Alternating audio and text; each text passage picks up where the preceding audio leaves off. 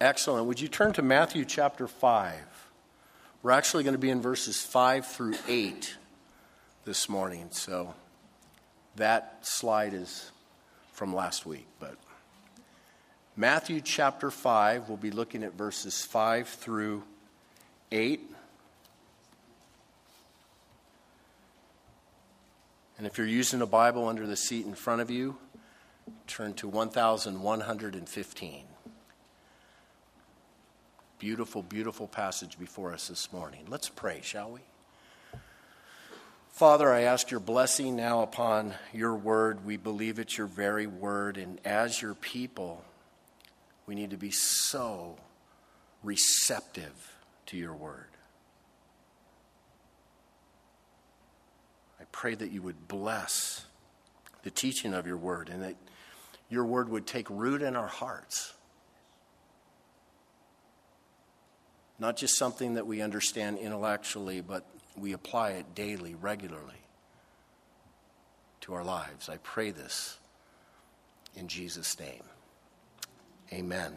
Amen. So remember last week we learned that the Sermon on the Mount is the manifesto of King Jesus.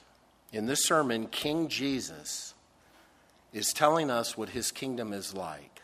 And more specifically and more importantly, King Jesus is telling us what his people in his kingdom are like. Now, if you're a born-again Christian, you are one of Christ's kingdom people. And this sermon describes who you're supposed to be, what you're supposed to be like in his kingdom.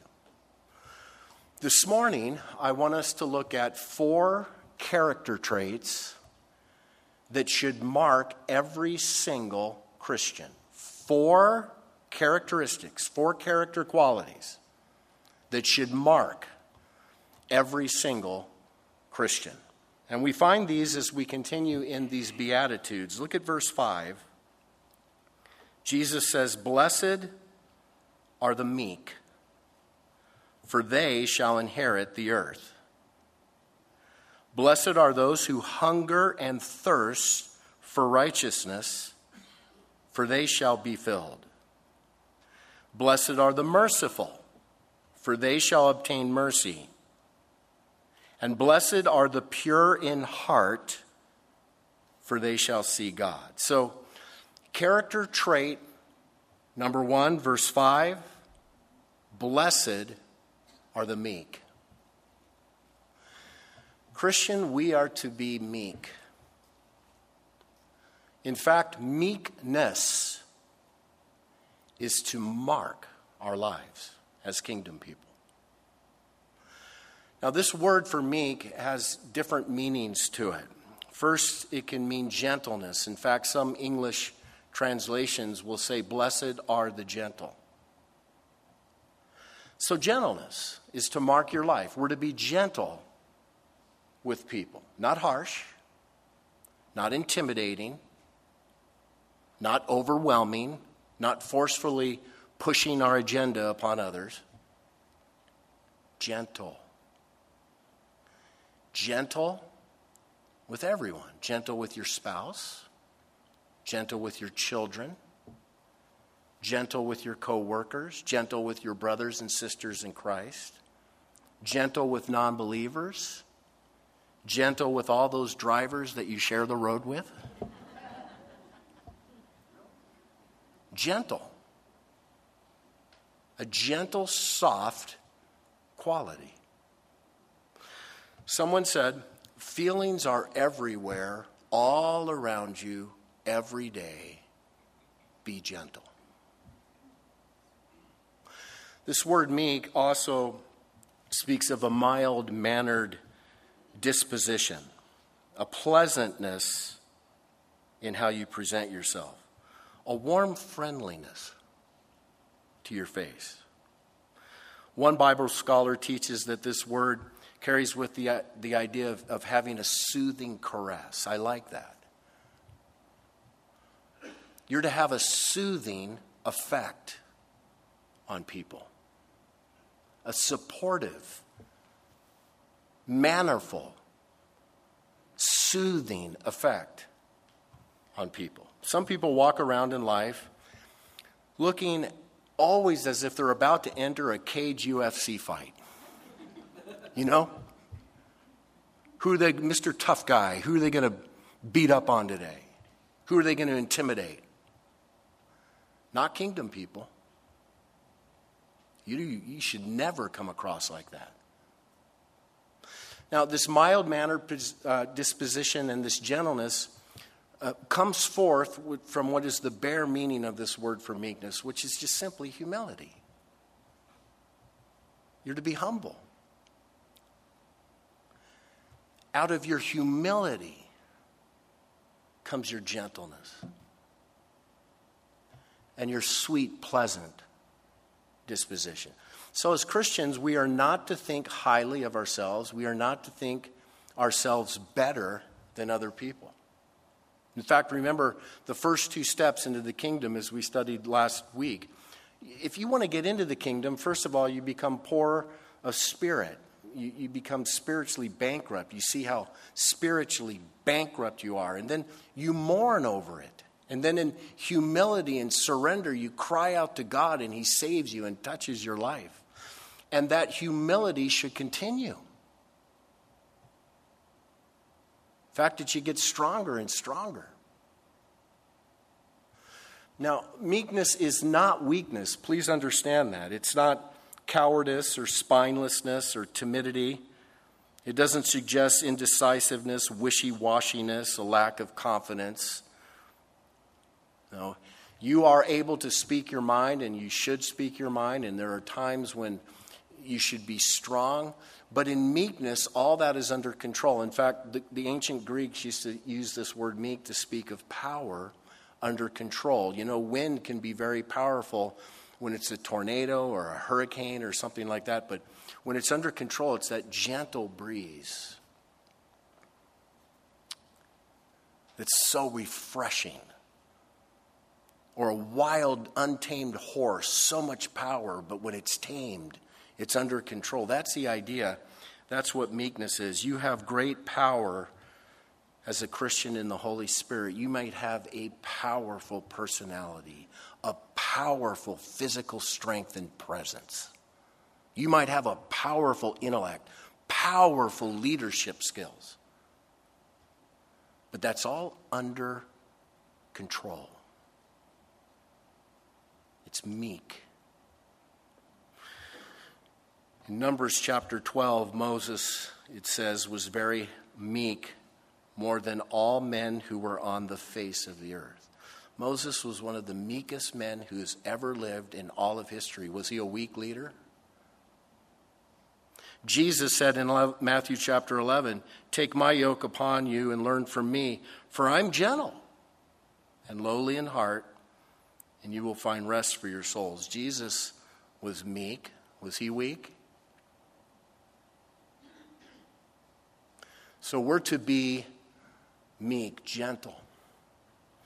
And it says, "Blessed are the meek, for they shall inherit the earth." And that's emphatic. Blessed are the meek, for they and they alone shall inherit the earth. Now there's an obvious future application to that. There are some meek leaders today on planet Earth, but mostly the world is ruled by self-centered, cruel, intimidating, overbearing, aggressive, ambitious, self-sufficient leaders. That's how it is in an evil world. But you know, Jesus is going to come again one day, and He's going to set up His kingdom. And it's going to be a kingdom of meekness, and His meek people will rule. They will lead.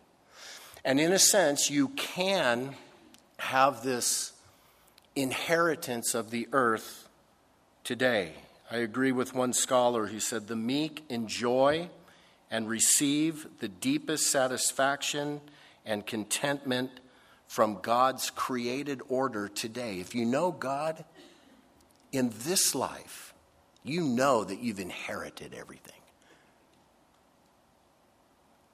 So we're to be meek. That's to mark our lives. Character trait number 2, look at verse 6. "Blessed are those who hunger and thirst for righteousness, for they shall be filled. Now, if you are a Christian, you should hunger and thirst for righteousness. In fact, your life should be marked by an intense, desperate craving for righteousness. Jesus uses two very strong physical cravings here, arguably the strongest physical cravings we have as human beings. Hunger. Man, when you're hungry, what do you want? You want food, you're desperate for it. You get hangry, right? Man, if you're thirsty, what are you singularly focused on? You want water. You want that thirst quenched. You should have that same desperate craving for righteousness. You know, what Jesus said here may have lost some of its impact to us living here today. It was a lot different when Jesus originally gave this beatitude. Today, when you get thirsty, you open the tap, right? You open a bottle of water, or you get your water from a refrigerator, and you can get ice, either cubed or crushed. Back then, you had to find a well. Water was stored. You get hungry today, pop open the refrigerator or go to any one of the hundreds of thousands of restaurants that you find on any street corner, or go to any grocery store. Back then, when Jesus said that, these people knew hunger.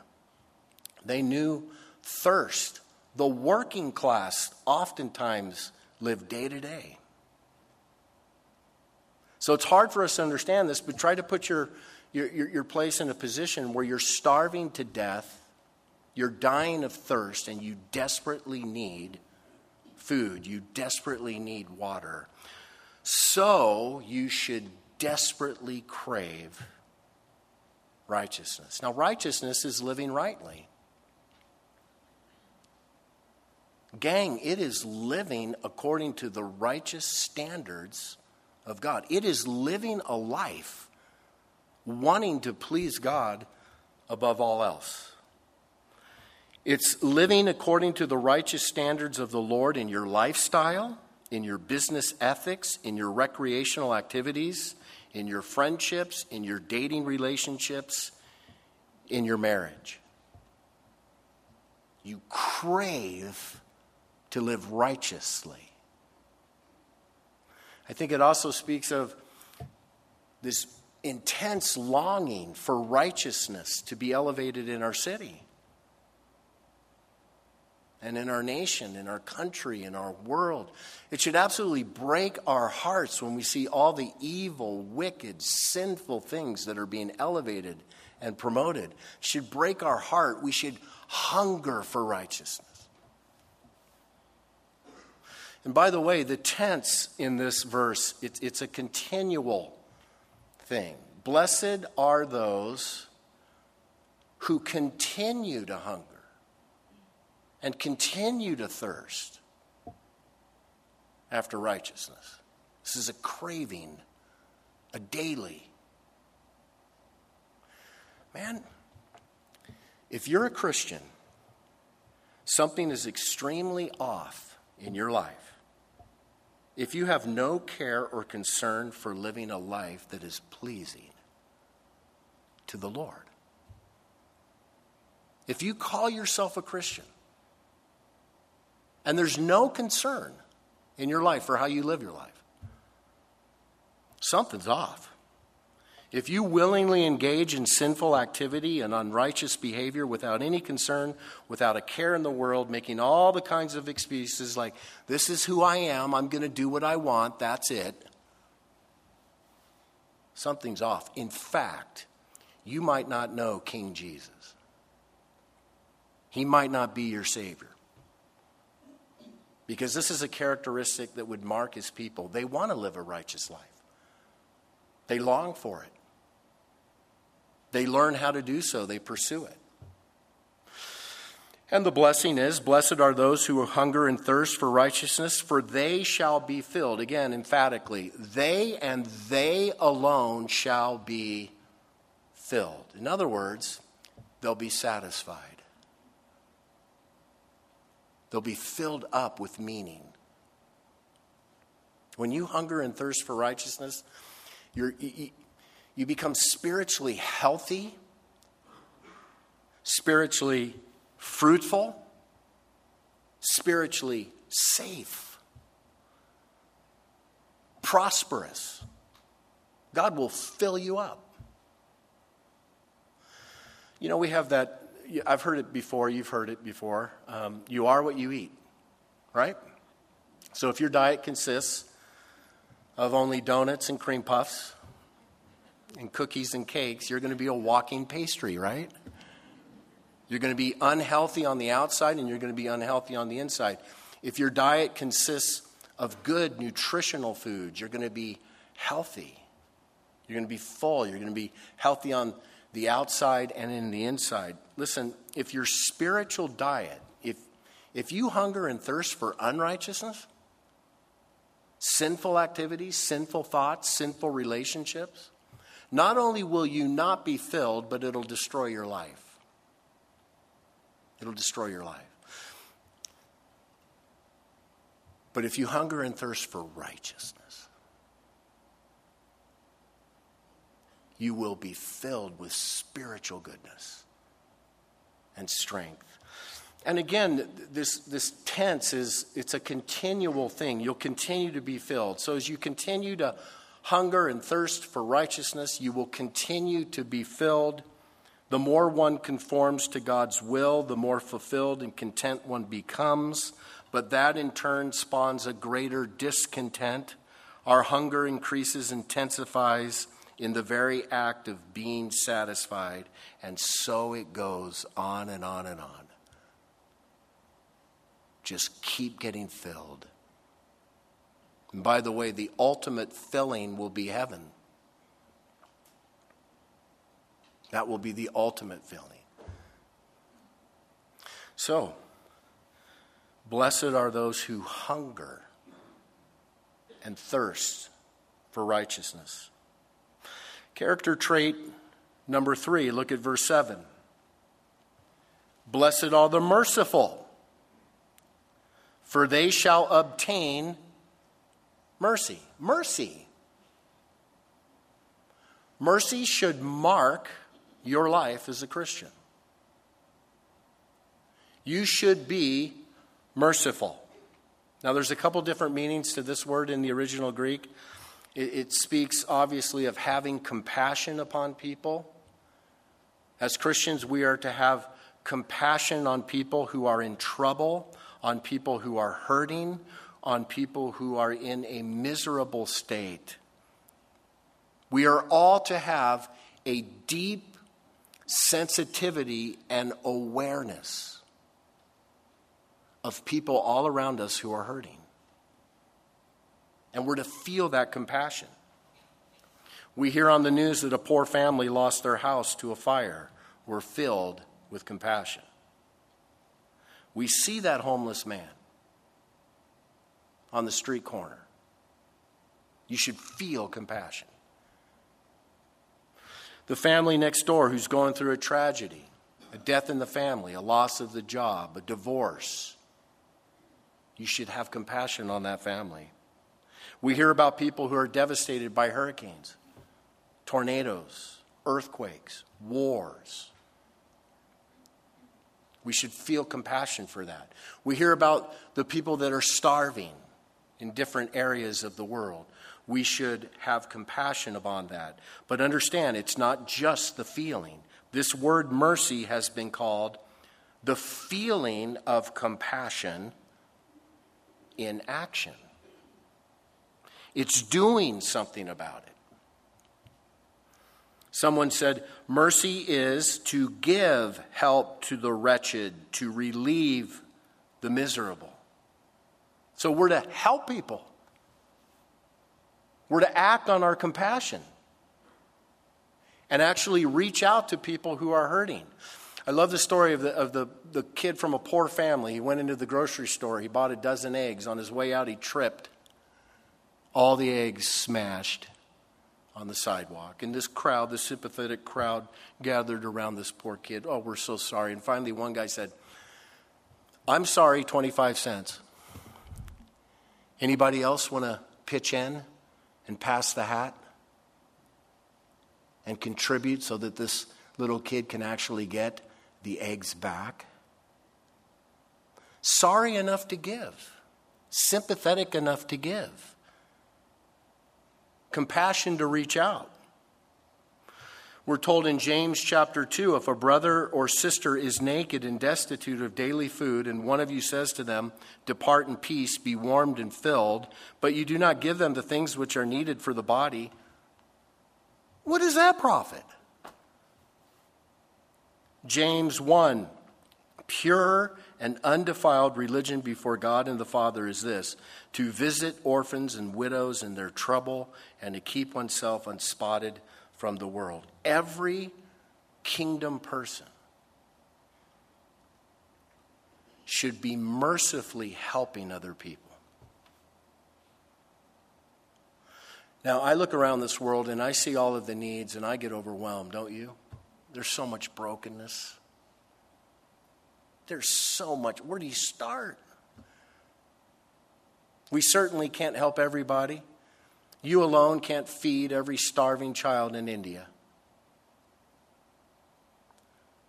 But there's someone you can help. God is always placing people in our paths that we can compassionately help. Do you have that awareness? Are you sensitive to it?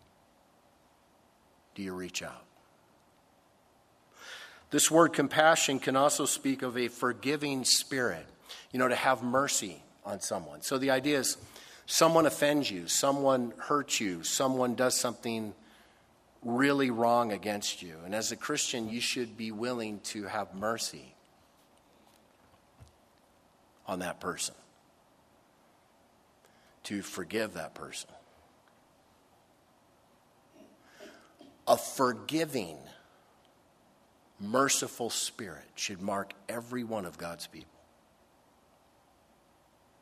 No matter what people have done to us. You remember that story when Peter comes to Jesus and says, Peter, Jesus, how many times should we forgive those who have offended us? And Peter says, 7 times? And he probably thought that was really cool. 7 times? And Jesus said, I say to you, not 7 times, but how many times? 7 times 70. Now, was he literally thinking 490 times? If you're keeping track, and you get to offense number 491, you are a disturbed person.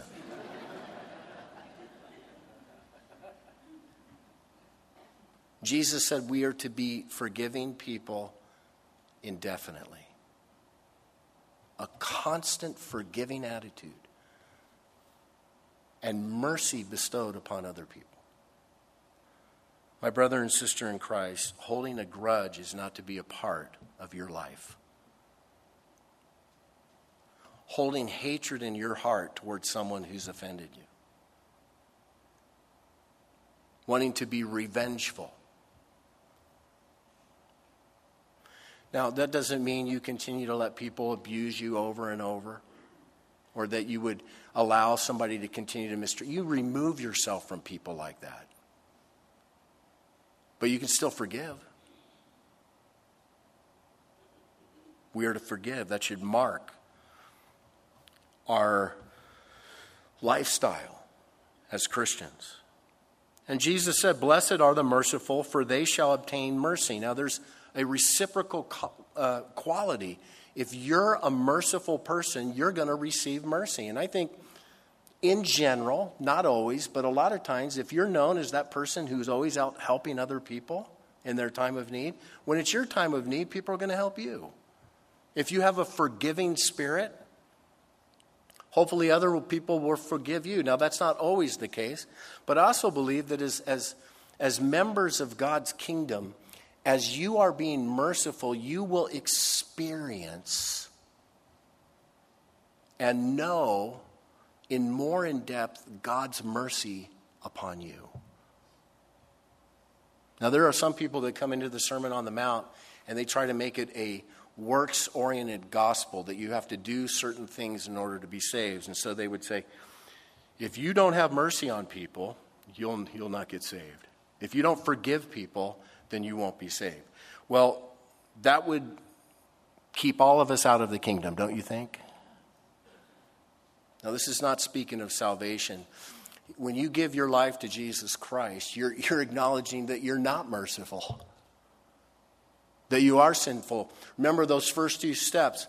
You admit that you're poor, you mourn over it, you cry out to God, and God in his mercy saves you. But that should make you merciful, because of how much God has forgiven you.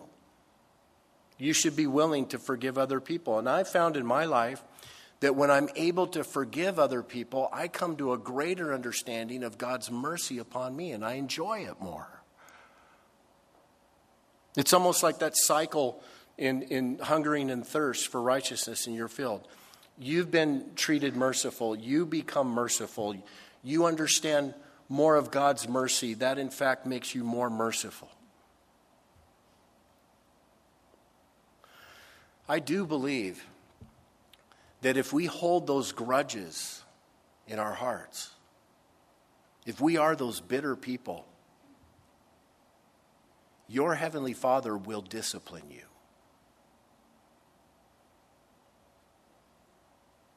He will discipline you. Because his people will not hold grudges. Because Jesus has not held a grudge against us.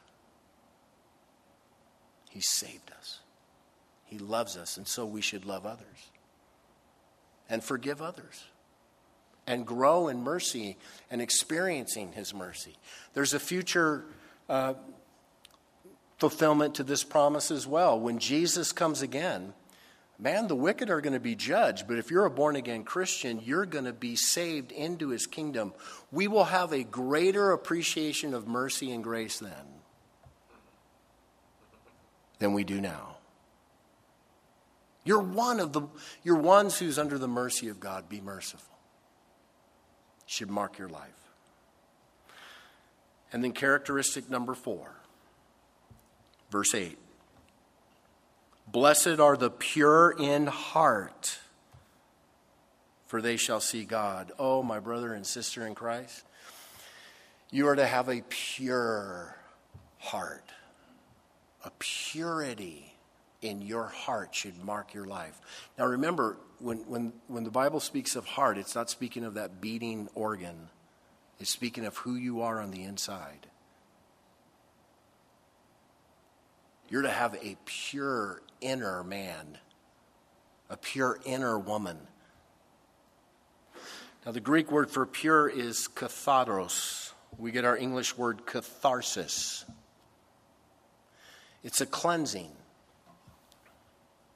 It's a cleanness. That's one meaning to it. So you're supposed to have a clean heart. A clean inward person. And the idea here is you're not supposed to be one of these people who is just good and religious on the outside. You know, where you walk around in life and pretend like you're a good Christian. And you do all the Christian stuff and you do all the religious activity. The idea is, what Jesus is saying, you need to have a clean heart inside which matches your outward activity. The Pharisees, you remember in the days of Jesus, the most religious people on the face of the earth, the way they dressed, the way they spoke, all of the different religious activities that they engaged in. You would look at a Pharisee and go, wow, that's the most religious person I've ever seen. And yet, what did Jesus say to them? He said, you're like whitewashed tombs. All nice, white, and painted on the outside, but inside you're full of dead men's bones. Your inside doesn't match your outside. My brother and sister in Christ, we're to have those clean hearts, the right motivation. Now, only Jesus can give you a clean heart when you place your faith and trust in him. And he becomes your Savior. He washes away your sin. He cleanses your heart. And from that day forward, you live with clean motivations. This is a word that can also speak of something that's being mixed together, or it's a word that means something being unmixed, something that's pure without taint. So William Barclay tells us that the Greek word was used to describe clear water, metals without alloy, grain that had been winnowed, feelings that are unmixed. And so the idea is, in your heart, you're to have an unmixed single-mindedness and devotion to God. In the deepest resources of you, you want God. You want to please him. You're single-minded in that. It means a heart that does not bring mixed motives and divided loyalties to its relationship with God. It's a heart of singleness and devotion to God. Pure, unmixed devotion. In your heart, you love God. You want to serve him. You want to live before people with that same devotion, that purity. You have that? Do you have that in your life? Again, Christian, I would caution you. If you walk around in life and you have all these different things that get in the way of your relationship with God, it's mixed. Man, he needs to be first place. And Jesus said, "Blessed are the pure in heart, for they shall see God." They and they alone shall see God. Now, of course, there's a future application to that. One day you and I are going to see God. Can you imagine that day when you see him face to face? But there's also a present ownership of that. If you are singularly devoted to God and sincere, seeking him, you're going to see God with the eyes of faith in every aspect of your life. You'll see him. You will see God in the pages of Scripture as you study it. You will see God in all of the answers to your prayer. You will see God as you admire creation. You will see God in his providential working in the circumstances of your life. Your knowledge, your personal knowledge of him will grow. Oh, what a blessing. You want to see God move in every area of your life? Do you? Then give him every area of your life. Be singular, devoted to him in every area of your life. So these are the characteristics that should mark our lives. We're to be meek, gentle, mild-mannered, humble people. We're to hunger and thirst for righteousness and live righteously. We're to be merciful, compassionate, and forgiving, pure in heart. Now, I don't know about you, but I read that list and I think, boy, I fall short from that. Gang, that is supernatural living. This is supernatural living. You can't live this way in your own strength. And as one of God's people, you don't have to live this way in your own strength.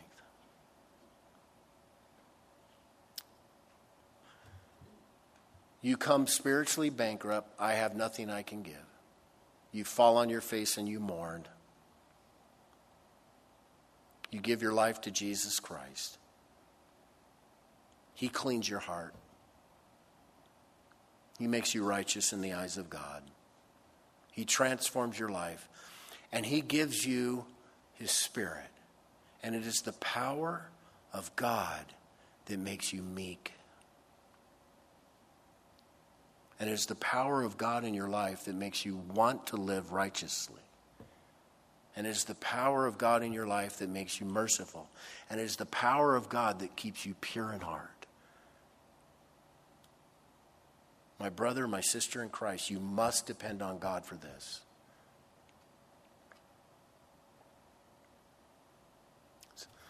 Keep that in mind. It's a convicting portion of Scripture. If you're a Christian, have you been walking around being real intimidating lately? Real forceful with people? Repent. Are you walking around in life like that UFC fighter? Repent. Are you walking around in life with no concern for righteousness?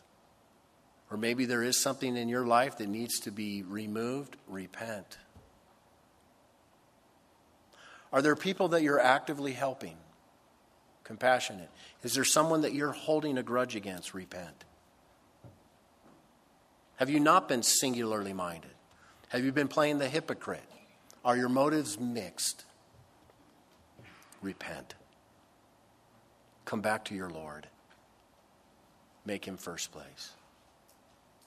Perhaps you might be here this morning and you wonder, how can I get into this kingdom? That first step, faith in Christ Jesus. Would you bow your heads and close your eyes with me? Lord, as we close this service, this time in your word, how desperately we need your help.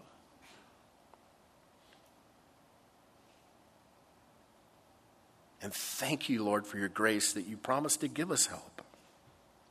That by the power of your Spirit, we can forgive even when it's hard. That we will reach out and be merciful even when it gets dirty and inconvenient.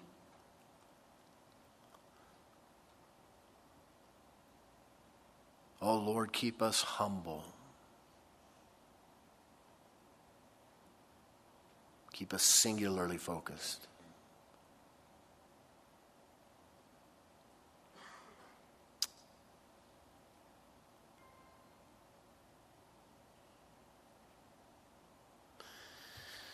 And then, Lord, I would like to pray for anyone here this morning who has not yet entered this beautiful kingdom of yours. Your kingdom is so different. So beautiful. So much blessing in it. Here and now, forever. Have you entered the kingdom? Have you humbled yourself? Have you surrendered? Have you admitted to King Jesus that you are a sinner and that you desperately need salvation? You need him to save you. I want you to have that opportunity to do that right now.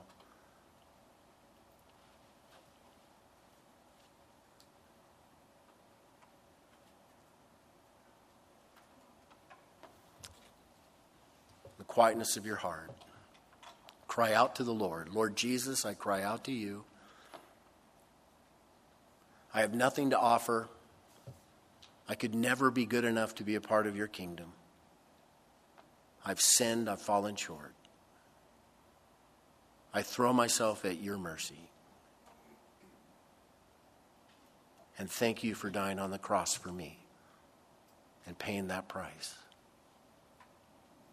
I need you and I receive you. I want you to be my Savior. Take ownership of my life. Come into my heart and fill me with your Spirit. And help me to live in such a way that pleases you and leads others to you in Jesus' name. Amen.